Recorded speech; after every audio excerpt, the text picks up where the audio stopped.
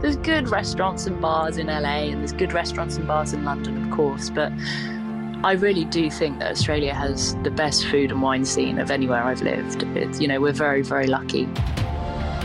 This is the Deep in the Weeds podcast. I'm Anthony Huckstep. It's hard to imagine, but 18 months on and there are still Australians stranded overseas trying to find a way home. With limited flights, vaccine requirements, waiting lists and cancelled flights, it's proved to be a huge headache as governments try to get things back on track, while so many are left wondering when they can get on a plane again. Some have been stranded abroad while their restaurants keep running in Australia. Bonnie Shearston is the co-owner of Happy Fat Group, with restaurants such as Red Hook and Copper Spuntino. Bonnie, how are you? I'm good, thank you. How are you? I'm good. You've got a couple of restaurants in Brisbane and you haven't been in Brisbane for quite a while because of COVID. Where are you at the moment? I'm currently in the UK. Never thought I'd live here again, to be honest with you. But circumstances of family in the soggy pocket of England in Kent. I've been trying to get home for nearly 18 months now. Take us back to that time when the pandemic landed. You were in Los Angeles. You had a restaurant there at the time. What sort of impact did it have? So Tom and I had, Tom is my business partner at Happy Fat Group, and we had a restaurant in Los Angeles for 3 years called Pollen. Now, we closed the doors on that actually just before COVID hit. And I was just tying up things, wrapping things up, getting ready to make the move back to Australia. I actually had flights booked. And then COVID hit and that all got cancelled and I found myself stuck in Los Angeles. Now, LA it's a beautiful city full of vibrant, fun eateries, bars. The music scene's amazing, but you take that all away and it's it's a bit of a hole, to be honest with you. I saw a very different side to Los Angeles once all this COVID nonsense started. But yeah, I found myself stuck there for 10 months, kept trying to apply to get back to Australia over and over again. Eventually kind of just ran out of money and sort of positive thought that it would actually happen. And we were legally advised to stop trying for a while just because it was becoming impossible for anyone to get home. So yeah, I was stuck in LA for a very long time. And so you moved back to the UK. Have you been trying to get back to Australia since getting back to the UK? I have. I've also, moving back to the UK it was kind of forced. My visa ran out in America and coming back here, I've actually ended up working for an old friend that I used to work for about 15 years ago. And I've kind of committed to a project for them, and I want to see it through. So I've said I'll be here for at least a year, but at the same time, I am looking at ways to get back to Australia because, that's where my businesses are and that's where my life is. So still very much looking at ways to get back eventually. But, even today, looking at it, the borders are all still shut. Flights back are, extortionate. 10 grand you're looking at to get home at the moment. Then with all the quarantines and the logistics of it all, it's just not worth it. I'd rather just sort of ride this out. And then, look at maybe next year or the year after if there's no more hiccups with this damn virus. Currently in Australia, Sydney and Canberra and Melbourne are all in lockdowns. What's the current situation in the UK at the moment? Oh, it's the complete opposite here. We have, I think it's something crazy like 30,000 cases a day. Everyone's getting the Delta virus, but there's no restrictions anymore. They've kind of just taken the approach of letting people just get on with it and get it at the moment. There's still contact tracing and, workplaces are making you do lateral flow tests. But with so many people being vaccinated and the Delta variant not sort of hospitalizing people, and it doesn't seem to be quite as extreme, they seem to be just sort of going for that, just get on with it and we'll see what happens. Finally, it's great. How do you feel about that, being in an open society like that with so many cases every day?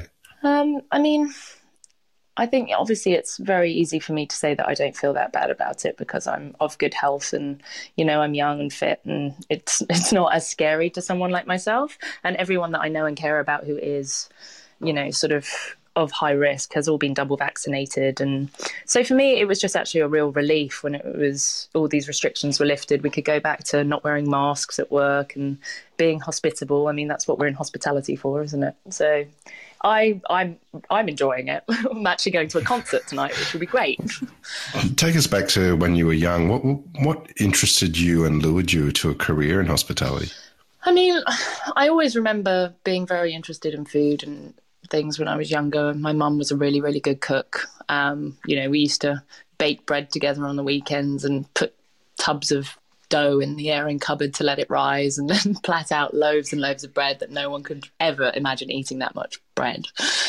And then, family holidays, we had good family friends down in Dorset where we used to spend most of our time, and they all had these big farmhouse kitchen tables, and, we'd all be around there cooking and prepping, and it very much sort of centred around, that was the centre and the heart of the home. And, we'd be down there for weeks on end, just causing trouble, running in and out of the kitchen, grabbing snacks off this beautiful big farmhouse table. And so I've always been sort of around a very foodie sort of family. My dad was obsessed with food. He loved it. He had an appetite of a king. But yeah, I suppose getting in, I never thought I'd be in hospitality until I was a little bit older. I always wanted to be a sports teacher, but when I left school, as everyone does, you kind of get a job to save up for your gap year. The easiest thing to do was to go and work in a pub or a bar. My first job was actually in a backpackers in Cornwall, changing bed sheets in a youth hostel. So it wasn't the best introduction to hospitality. It's kind of gross. Do you have any stories of those days? Oh, they're not appropriate. Not appropriate for this podcast. But I suppose while I was working there, the backpackers had a bar in it. And the boys behind the bar, and it was very much the boys behind the bar. There was about 6 of them. And I used to, when I'd finish my shifts, I used to go down and sit at the bar and have a chat with them about stuff. I was always asking if I could have a shift, and it was very much a boys' club. And they were like, no girls back here. And then one day there was 3 of them bartending, or 4 of them bartending, and one of them cut their hand really badly on a glass, and a few of them had to rush off the bar out back to go and get him seen to, and they were getting absolutely slammed. And there was this really sweet South African guy called Clint on the bar, and he just looked over at me and he was like, come on then, now's your chance. So I jumped up and got behind the bar and started pouring beers, probably very badly, and trying to do the basics. But I guess I kind of earned my stripes that day, and they gave me a few more shifts over the summer behind the bar. And then when I moved back up to London, I had the bug for bartending, so went and worked in a few different places in London. And I guess, I fell into hospitality as a lot of people do, but always had an interest in food and later on drink. What brought you out to Australia? My father was Australian. He moved back to Australia when I was 2. And so I'd always spent a lot of time out in Australia. He was a folk singer, lived in Byron Bay when I was younger, Bangalore. And I used to go out and see him all the time. So I always had that strong affiliation with Australia, and I'm an Australian citizen. And then when I was 19, I wanted to go and spend some more time over there and get to know my Australian family a little bit more. So moved out there for a year, and then moved back to England and lived in Ibiza for a year, and then France for 6 months, and then back to London, and decided, no, I love Australia. That's where I want to be. So moved out there in 2008 with my business partner, Tom. We were there until I opened the one in Los Angeles in 2017. Tell us about your hospitality career in Australia leading up to creating the Happy Fat Group. What were some of the real key moments that sort of defined your career prior to that? Prior to that, I suppose the group that I have to sort of take my hat off to, based out of England, of course, is the Match Bar Group. I worked for them for 5 years, and the amount I learnt for them in that short amount of time was incredible. They put a lot of faith in me and gave me a lot of opportunity. I was out in Ibiza running their bar out there, and then helping with their clubhouse in Chamonix, and then working across all the sites in London. And that's where I probably learned most of my operational and bartender knowledge. From there, moving out to Australia, when we first got there, my business partner and I, so Tom and I were a couple for a very long time. We were together for 8 years, and we moved out to Australia as a couple. When we first got there, we knew we wanted to open a bar together. He obviously has an incredible background in hospitality. But we also didn't want to rush into just opening something up in a brand new city. So we worked in Australia, in Brisbane, for about a year and a half, 2 years before we opened up our first venue. Worked for Andrew Bachuro, who is a fantastic operator. Worked for him in Libertine, actually, opening up that restaurant when it first opened. And then, then from there we went on and opened up Canvas, which was our first cocktail and wine bar with a couple of business partners. Take us back to Ibiza. What was it like running bars there? Do you have any stories that can be shared on this podcast? Probably, again, not appropriate for this podcast. Look, to be honest with you, I was 19. I was thrown out there. It was an incredible opportunity, a massive learning curve.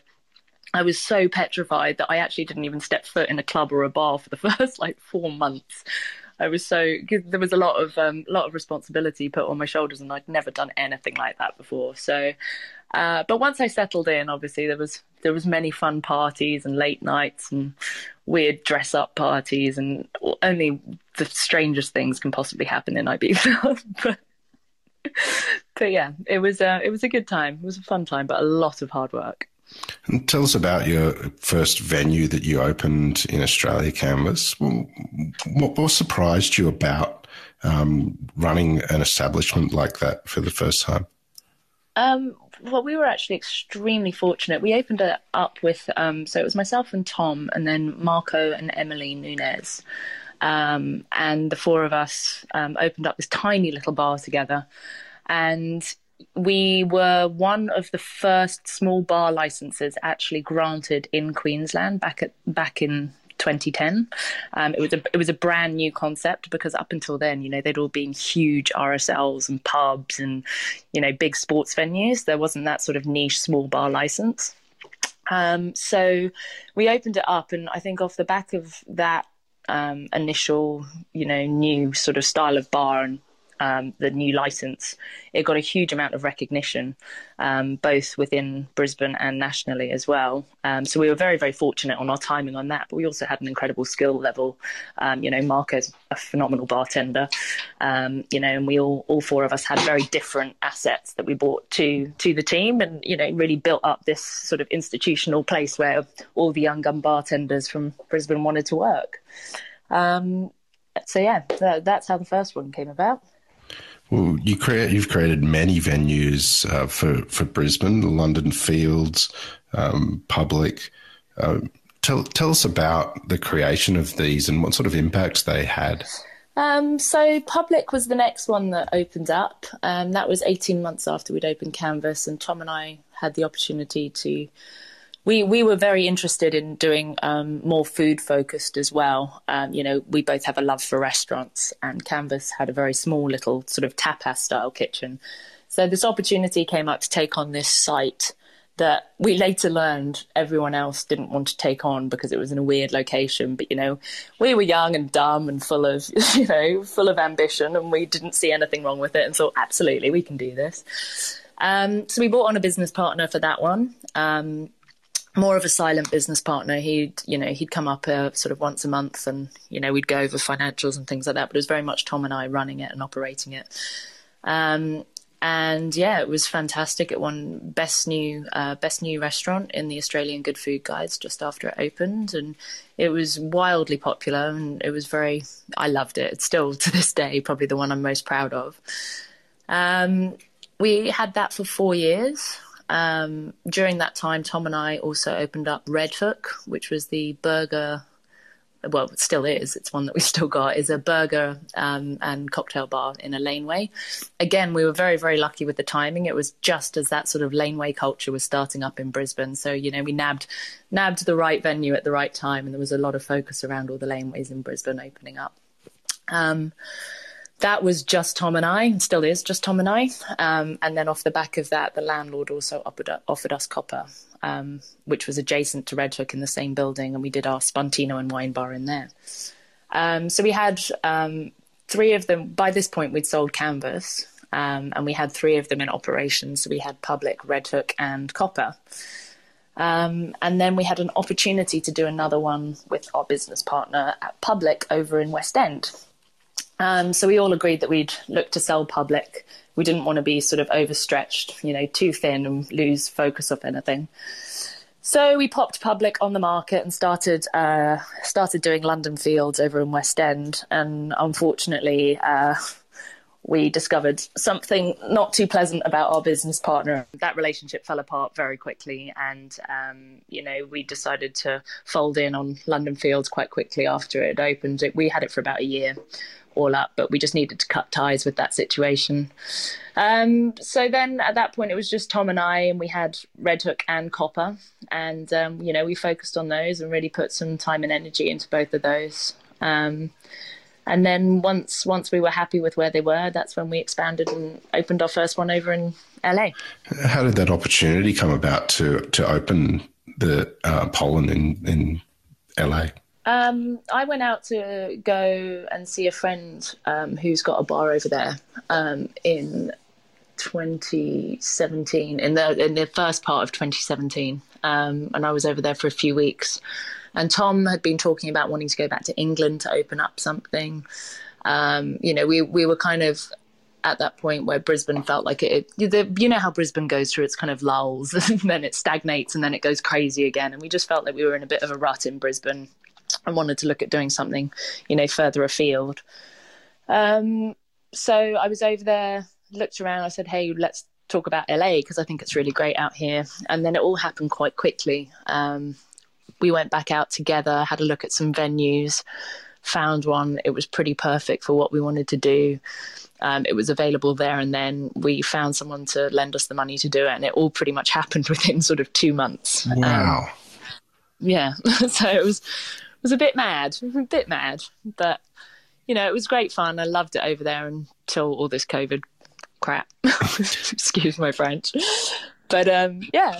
How different was it running a venue in California to Brisbane? Oh, it's incredibly different. And, we made some mistakes. I think, you'll remember me saying that we didn't want to rush into anything when we first moved to Brisbane and wanted to work in the country rather than just sort of opening up something straight off the bat. Well, we clearly didn't do that in Los Angeles. There was some things that we weren't aware of, and just the way that people operate over there, and landlords and taxes. You get taxed on 3 different levels in California, and the payroll is extortionate, and staffing labor laws are very, very different. So it was a massive learning curve, but we loved it. We had a great time. The venue won Best Brunch in Los Angeles, which was, we were pretty happy about that. Yeah. Well, tell us about the venue. What were you offering? What sort of food and atmosphere did it offer? So once again, we seem to be very fortunate with our timing, and we opened up an Australian cafe over there, and then suddenly Australian cafes were opening up on every corner, and it was like the new trend for LA. And it was still going very strong just as COVID hit. So we seem to be quite fortunate with our timing. Tell us a bit about Red Hook and Copper Spuntino. They're the 2 establishments you still have in Brisbane, 2 very, very different offerings, Italian and a sort of burger cocktail bar. Tell us about those venues and what it's like trying to manage such different offerings. Well, Red Hook was sort of like just a fun passion project for us. We both, Tom DJs, we both love sort of hip hop, soul, funk, neo soul, good burgers, beers, some fun, weird cocktails. We just wanted to have a bit of fun after, having quite a few serious venues. And, it was somewhere that we could just go and get a bit weird with our mates. And then, Italian food has always been my favorite, and Tom's definitely up there for Tom's favorite. Big passion for wine, and just really wanted to create a sort of venue where you could go out a few times a week, create that sort of place where you can go in, sit at the bar on your own, you don't get weird looks, you can have a bowl of pasta and a glass of wine, and just that sort of neighborhood vibe. just both venues that we'd really like to go and hang out in ourselves. And they're, Copper, as much as Public's the one I'll always be the most proud of, Copper's my favourite. It's somewhere that I personally could eat, 6 days a week and not be bored. I just love that style of dining. What's it been like being away for so long, away from these restaurants that you still have, and Tom is running? What sort of impact is that having on you? It's been incredibly difficult. It's put a strain on mine and Tom's working relationship at times. He's been incredible. We had to relocate Copper when the first lockdown happened in Brisbane. There was no support from our landlord, and Copper, in its previous location, was one of those venues that, it was never a cash cow, but it broke even week to week. But the second that we were shut down for a month, there was just no chance of it surviving. So Copper actually folded and didn't have a home for about 7 months. And, with me being stuck in LA, Tom, oversaw the relocation of that, the relaunch of it, the rebranding of it. He's been absolutely phenomenal. We now have it down on Eagle Street Pier, and I've never even set foot in it. So, that's kind of heartbreaking. It's, as I said, it's my favorite, and it's something, that, it's been very, very difficult for me. Red Hook has been great. It's, we have a great team in there, bartender and a chef sort of pretty much running it, holding it together with their team around them. And it's, again, it's been super hard. There's been weeks where we've been in lockdown and it's all looked a bit dire, but Red Hook does tend to bounce back quite well, especially with, how much hard work the team's putting in. And I'm so grateful to not only Tom, but everyone that's been working for us all through this, just keeping things going. And I can't wait to get back. There's a bartender thread that's run through your whole career and everything that you do. What is it about bartending that you love? I love the creativity, and I actually love working behind a bar. It's my favorite thing to do, just being there, talking to people, not being tucked away in a kitchen and prepping food that you don't get to sort of display in front of people and have a chat with them about. It's that creativity side of things, but actually being in front of people, chatting with them, being hospitable, just the banter that you get behind a bar. Unless it's an open kitchen. And to be honest with you, chefs have so many different things that they're trying to manage all at one time. It still wouldn't be the same sort of banter as it is just, the storytelling and getting to know people and making them drinks and, getting them a little bit drunk, of course, responsibly. What does it take to be a great bartender, do you think? I mean, you have to have a good palate, definitely. But, I think you have to be an excellent host, good knowledge, but also not being an overbearing bartender who thinks that every single customer that sits at your bar wants to know every single detail about every ingredient that's in the cocktail. Some of them just want to have a drink, You need to be a good entertainer, a good host, be able to read your room, have good product knowledge, a good palate, and just be able to have a bit of fun and multitask.